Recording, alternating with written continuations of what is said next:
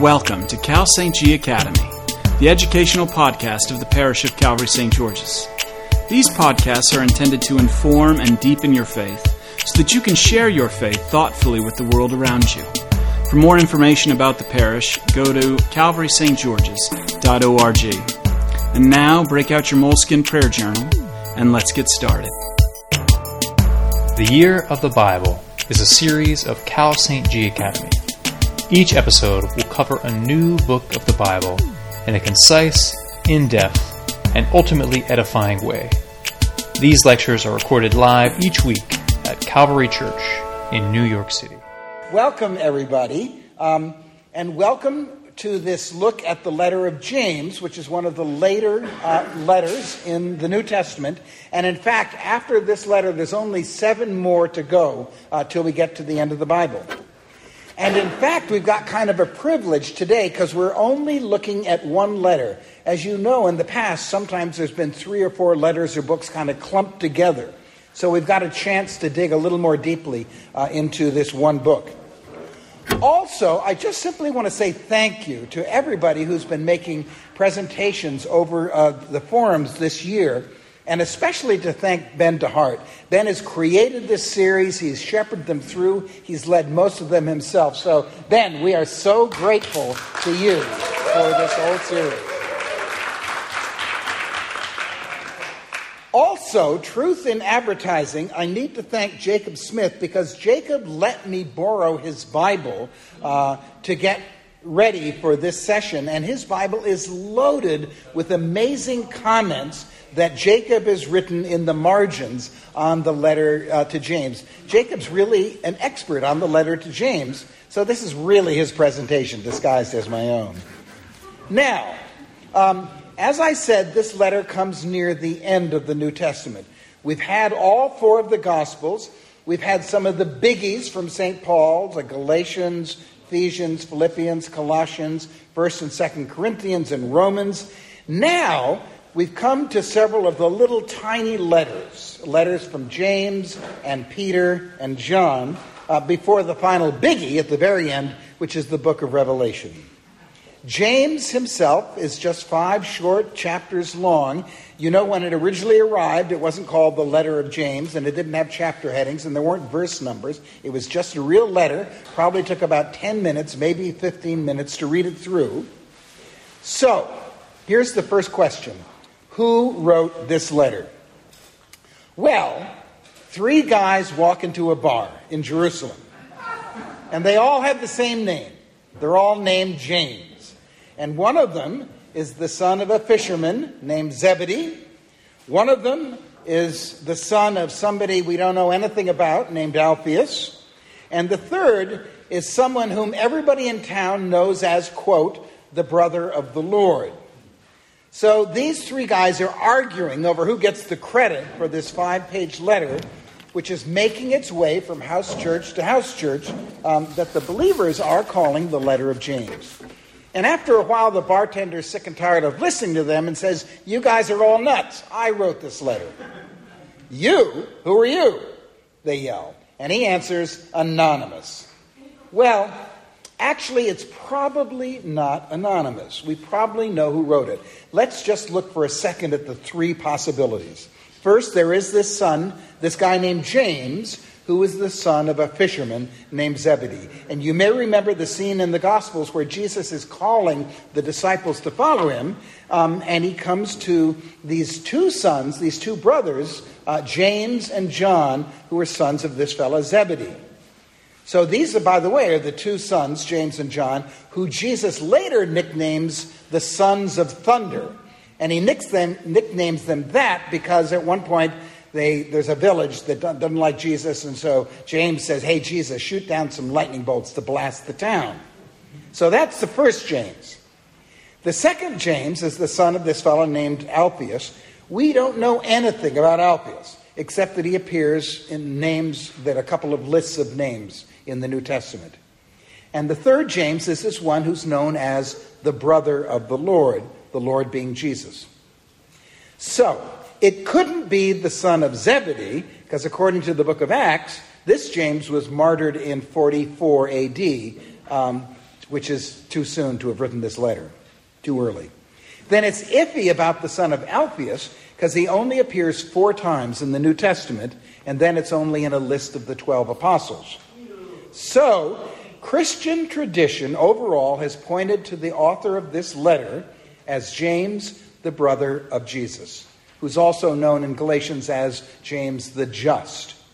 By the way, as you probably know, many in the Catholic tradition understand the word brother to mean cousin, so as to maintain Mary's perpetual virginity. Other people speculate that he was the son of Joseph by a former marriage, in which event he would have been Jesus' half-brother. Most folk, however, most scholars and theologians and biblical folk, accept James as the son of Joseph and Mary, and thus the half-brother of Jesus. Jesus having the same mother, but his father was the Holy Spirit, was God. What we know about this James is that he was not a believer in Jesus during Jesus' earthly ministry. I mean, just imagine being the physical brother of Jesus and thinking that your brother's a little crazy while he was alive. But we do know that this James did start following Jesus after the resurrection. In 2 Corinthians, he's listed as one of those to whom Jesus actually physically appeared after the resurrection and before the ascension. And then we know that he becomes one of the first leaders of the church in Jerusalem. He's known as the bishop of that church. And then according to the historian Josephus, James was executed for his faith in 62 AD. So, assuming that James, the brother of Jesus, wrote this letter, there are grounds for thinking that this is the oldest letter in the New Testament. Evidence suggests that it could have been written around the year 48 AD, just 15 years after the crucifixion and the resurrection and the day of Pentecost, and before the city of Jerusalem had been seized and destroyed in 70 AD. Let me just ask you, think back to 15 years ago. It's the year 2004, and I bet you could write a pretty good description of what you did that year, where you lived, who you were with, what was going on. So how incredible that we may be reading in this letter words that were written so soon after our Lord Jesus Christ walked this earth and was crucified and rose again. So, James is one of these no-nonsense authors. James is telling it like it is, and he doesn't seem to be interested in or worried in whether he's going to offend anyone. He just puts it out there. Also, this is one of those general epistles, or Catholic with the small c epistles, because it's not addressed to any specific person or group. It seems to have a more general audience. It's a letter to the whole church. As you can see in the handout, and by the way, the handout, I've just noted some verses in this letter that I want to point to as we go along. So the very first verse, as you can see, says, to the 12 tribes in the dispersion. And even though that reminds us of the 12 tribes of Israel, it's pretty clear here that the phrase is more figurative, referring to all the followers of Jesus as a kind of a new Israel in the diaspora, as the followers just spread out throughout the world. We can also say that this letter is probably not directed primarily to Gentile Christians, but rather to Jews who had come to have faith in Jesus and who knew the Old Testament and kept its laws. Also, this is just a little bit more introduction here, this is by far the most practical of the New Testament letters. It's often referred to as the New Testament version of the Old Testament wisdom literature that we see in Proverbs and Ecclesiastes and books like that, because it is filled with moral exhortations. It talks about things like endurance under persecution, poverty and wealth, control of the tongue, care for widows and orphans, cursing, boasting, making oaths, and things like that. And we'll get to that in a second.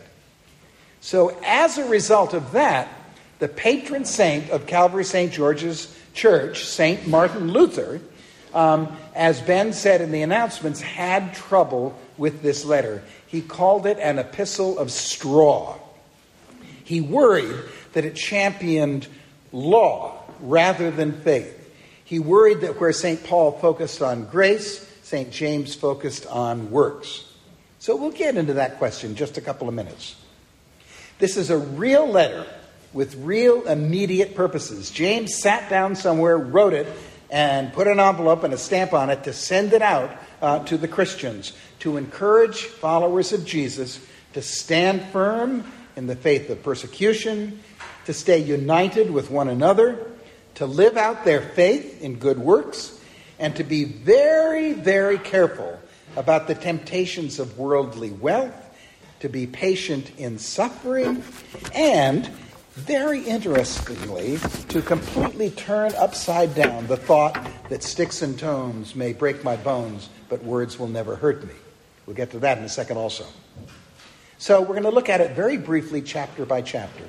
Chapter 1, the very first exhortation in the opening of the letter is a real doozy. Jay, would you read it out loud?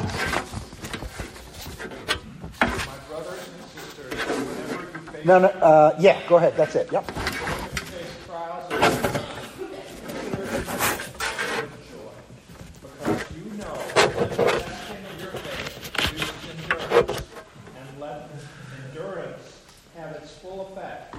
So that you may be mature and complete, lacking in nothing.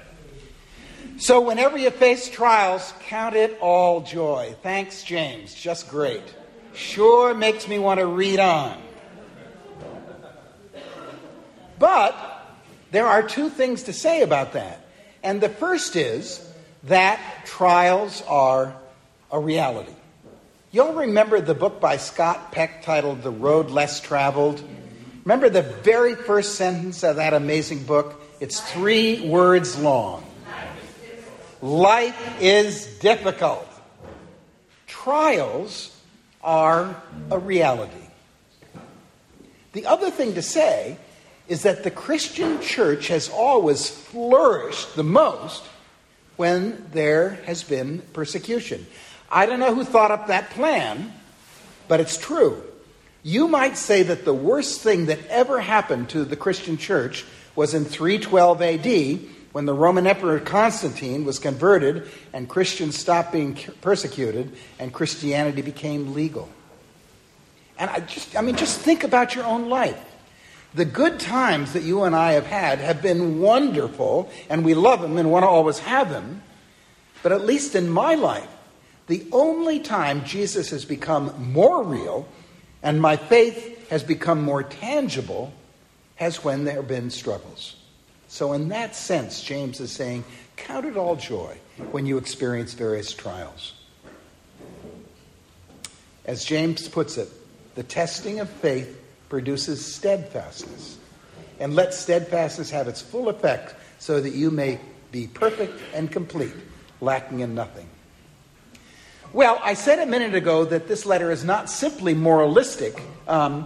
It's, of course, theological as well. And right away in the first chapter, James says this. Let's see. That's verses 17 and 18. Norm, would you, in a loud voice, read verses 17 and 18 of chapter 1? Every generous act of giving, with every perfect gift is from above, coming down from the Father of lights, with whom there is no variation, now due to change. In fulfillment of his own purpose, he gave us first by the word of truth, so that we would become kind of first fruits of his nature. Here's what Jacob wrote in his Bible about those verses, about that verse. Quote, "The gift from above removes the blanket of piety to trust in Christ alone. These good and perfect gifts are a one-way, not a two-way street. This is the gospel that makes us doers of the word." So thank you, Jacob, for pointing out that this is not just moralistic, but a proclamation of good news. And then a couple of verses later, David, would you read chapter 1, verse 22? It's right there, one line. But be doers of the word, and not merely hearers who deceive themselves. Now, in the context of the whole of this letter, James is not focusing here on works rather than grace. He's focusing on the impact of grace, the impact of one-way love, one-way gifts of forgiveness and justification. He's focusing here on what happens to us when we really get hit by an experience of God's grace. I could put it this way. When I got married, a little less than a year ago to Hilda, I was really getting hit by an experience of grace. So when I was standing up there with Hilda over at St. George's at our wedding saying my vows, I did not secretly say to myself in that moment, okay, now that the covenant of marriage is sealed, I get to do anything I want. I also did not say to myself at that moment, boy, is Hilda so lucky. My response to getting hit by the experience of God's grace at age 72, having never been married before, to end up not being alone with this extraordinary woman, was to have an inclination to be a doer of the word and not just a hearer. In response, if I had said, oh boy, now I get to do whatever I want, it would have meant that I didn't have any experience of grace. I didn't have any experience of receiving this amazing gift of being the partner of a wonderful woman. But I did experience it as grace. Now, it doesn't mean that down the line you're not going to have to work at it a little bit, as we all know, and that's what James is talking about. So let me now highlight just a couple of sections in chapter 2. James begins the chapter by nailing down the sin of showing partiality, the sin of showing favoritism to those who, for instance, dress well. So let's see. John Lavin, would you read chapter 2, verse 1 in a good loud voice? My brothers and sisters, do you, with your acts of favoritism, really believe in our glorious Lord Jesus Christ? So just this past week, I spoke with a priest up in Massachusetts who is having a tough time in her parish. She wants to have a certain initiative in her church, but some vestry members are telling her not to. They say it's a good thing to do, but that if they do it, then one of the biggest pledgers in the church is going to leave. So they're pushing her to not do it. That is called the sin of partiality. Then James goes on to say, and maybe Mary Ellen, would you read the next verses 9 and 12 and 13? But if you show partiality, you commit sin and are convicted by the law as transgressors. So speak and so act as those who are to be judged by the law of liberty. For judgment will be without mercy to anyone who has shown no mercy. Mercy triumphs over judgment. So it's true, God's mercy triumphs over the failure of our works. Or as Jacob puts it in his notes in his Bible, the law is total, so we need mercy. It triumphs over judgment and our works. Then we come to the primary spot in this letter in which Martin Luther has problems. 2 verses 14 through 19. Doug, would you read that in a good loud voice? What good is it, my brothers and sisters, if you say you have faith but do not have works? Can faith save you?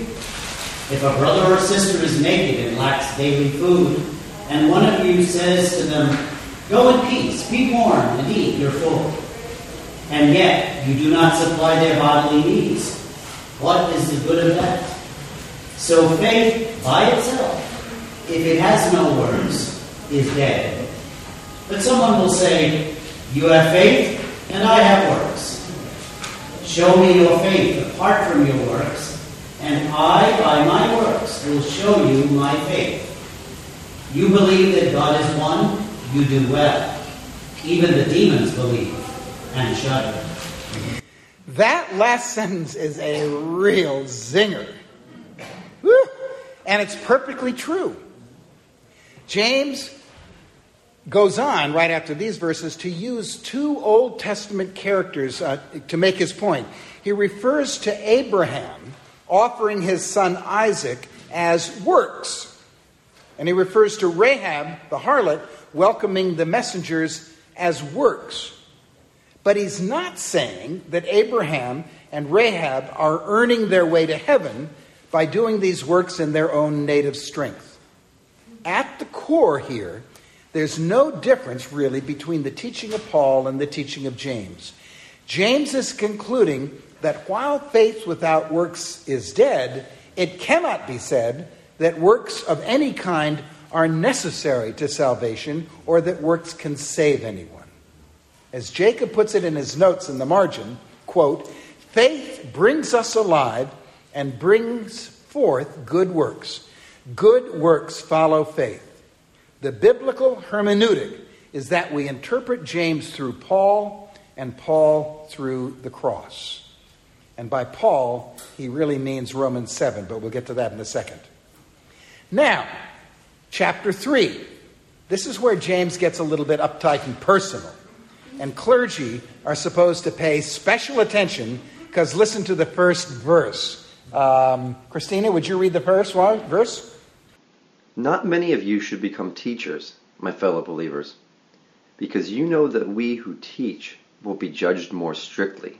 All right. Then he spells out exactly what he means a few verses later. Steve Bohall, would you read on the top of the next page, that next paragraph? Look at ships.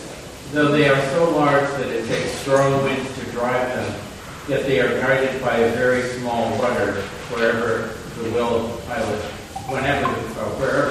pilot directs. So also the tongue is a small member, yet it boasts of great exploits. How great forest is set ablaze by a small fire, and the tongue is a fire. The tongue is placed among our members as a work of iniquity, but stains the whole body, sets on fire the cycle of nature, and is itself on fire by hell.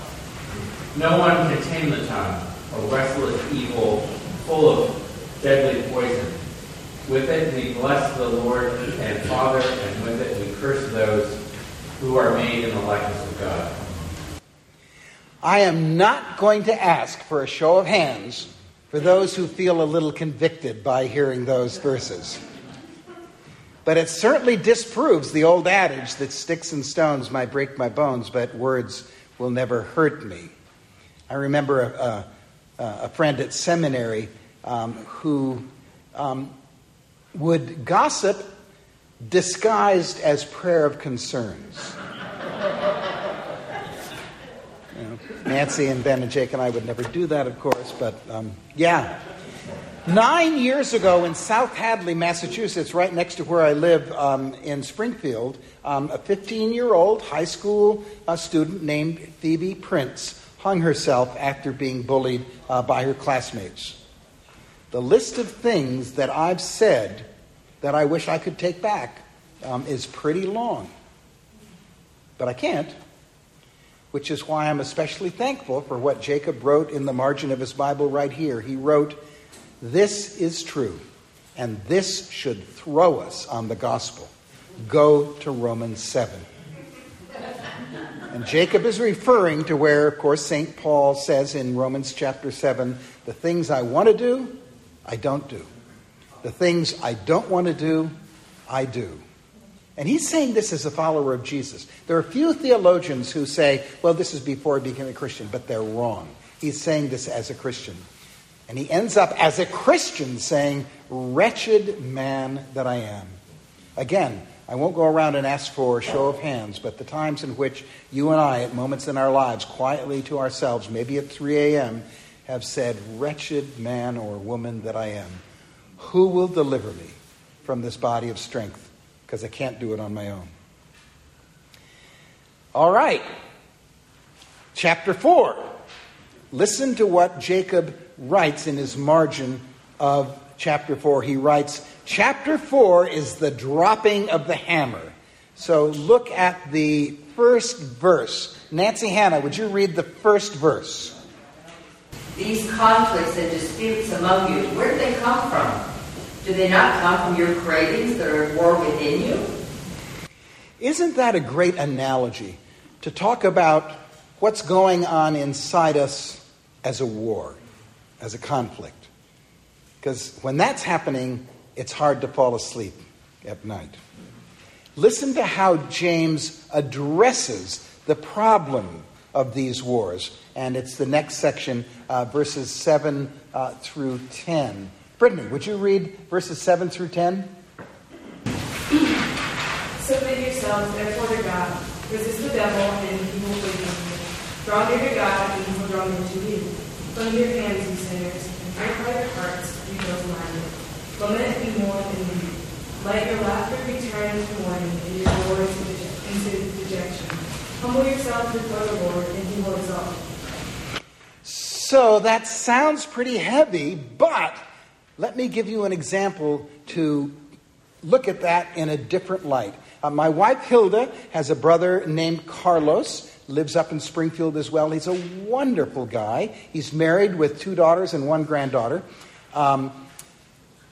A year and a half ago, one evening in our kitchen, Carlos was visiting, and he said to us, there were about 7 or 8 of us in the kitchen, he said, "I feel as though a huge weight has been lifted off my shoulders." And when I asked why, Carlos said, "Because last night, for the first time in my life, I stood up in front of a big group of people and said, I am an alcoholic." It's been a year and a half.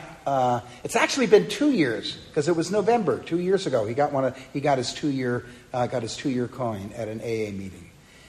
He was feeling double-minded. He had been lamenting and mourning and weeping. His laughter had turned to mourning, his joy to dejection. And as he finally was humbled, joy entered his life in a way that he'd never experienced before. Isn't it wonderful to think that what started in this building with Sam Shoemaker in the 1930s, the beginning of AA, extended all the way to our kitchen in Springfield, to New Life as well. Humble yourselves and he will exalt you. Well, so chapter 5, we're coming to the last chapter, and the hammer keeps on dropping as James keeps on telling it like it is. So listen to the first 2 verses, verses 1 and 2. Kevin, would you read verses 1 and 2, please? Come now, you rich people, weep and wail for the miseries that are coming to you. Your riches have rotted, and your clothes are moth-eaten. Let me tell you how I connect with that verse. I have only flown first class a couple of times in my life, and it's because I've been bumped up. But you know what happened to me? I sat down in that seat, and the steward came and said, "Mr. Monroe, would you like a glass of wine?" And within 30 seconds, I was knowing that I was there because of who I am. And if those poor schmucks back in cabin had just worked a little harder, they could have been there also. And so, I can't ever fly first class because it happens every time. And then when I have to sit back there with the sinners again, So, come now, you first class flyers, weep and wail for the miseries that are coming to you. Your riches have rotted. So, then, as James gets toward the end of his letter, he gets more positive. So then we got verses 8 and 9. Let's see. Tete, would you read verses 8 and 9 of chapter 5 there? You also must be patient, strengthen your heart, for the coming of the Lord is near. You are do not grumble against one another, so that you will not be judged. See the judge is standing at the door. Okay. Listen to what Jacob writes in his margin right here. He writes, "The judge is Jesus. Thank God. He has redeemed you and declared you righteous." So now let's just close by looking at how James concludes the letter with the last verses. And just for fun, I printed it out not in the New Revised Standard Version, but rather in the version written by Eugene Peterson called The Message, which is not a literal translation. It's kind of a sort of translation. But I thought we'd look at it in a different way. The last words. And maybe, Ben, would you read the last section? I would love to. Are you hurting? Pray. Do you feel great? Sing. Are you sick? All the church leaders together to pray and anoint you with oil in the name of the Master. Needing prayer will heal you, and Jesus will put you on your feet. And if you sin, you will be forgiven, healed inside and out. Make this your common practice. Confess your sins to each other and pray for each other, so that you can live together whole and healed. The prayer of a person living right with God is something powerful to be reckoned with. Elijah, for instance, human like us, prayed hard that it wouldn't rain, and it didn't. Not a drop for 3.5 years. Then he prayed that it would rain, and it did. The showers came, and everything started growing again. My dear friends, if you know people who have wandered off from God's truth, don't fight them off. Go after them. Get them back, and you will have rescued precious lives from destruction and prevented an epidemic of wandering away from God. By the way, this is the only place in the entire New Testament where there is a reference to using anointing when you do prayers for healing. So, I want to close by saying the same thing that I said in my sermon.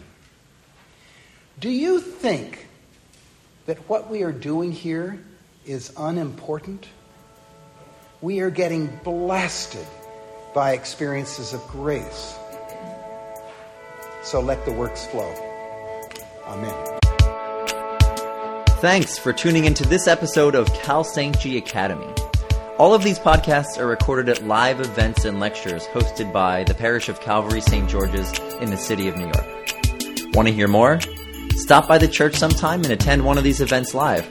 Or swing by one of our many services where we seek to rightly divide the word of truth week by week, with sermons that always point to where we end and God begins.